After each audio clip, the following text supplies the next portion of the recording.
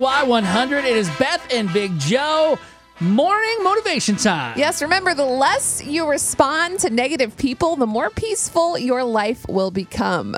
That is hard, but very, very true. Do you struggle with I feel like I always have to respond, and you don't. You don't. You can try. You just have to train your brain to kind of ignore the haters, learn to flush out the negative, and remind yourself just how great you are and what you're good at. That is such good advice. And you know what? I think one of the hardest things is not people you don't know.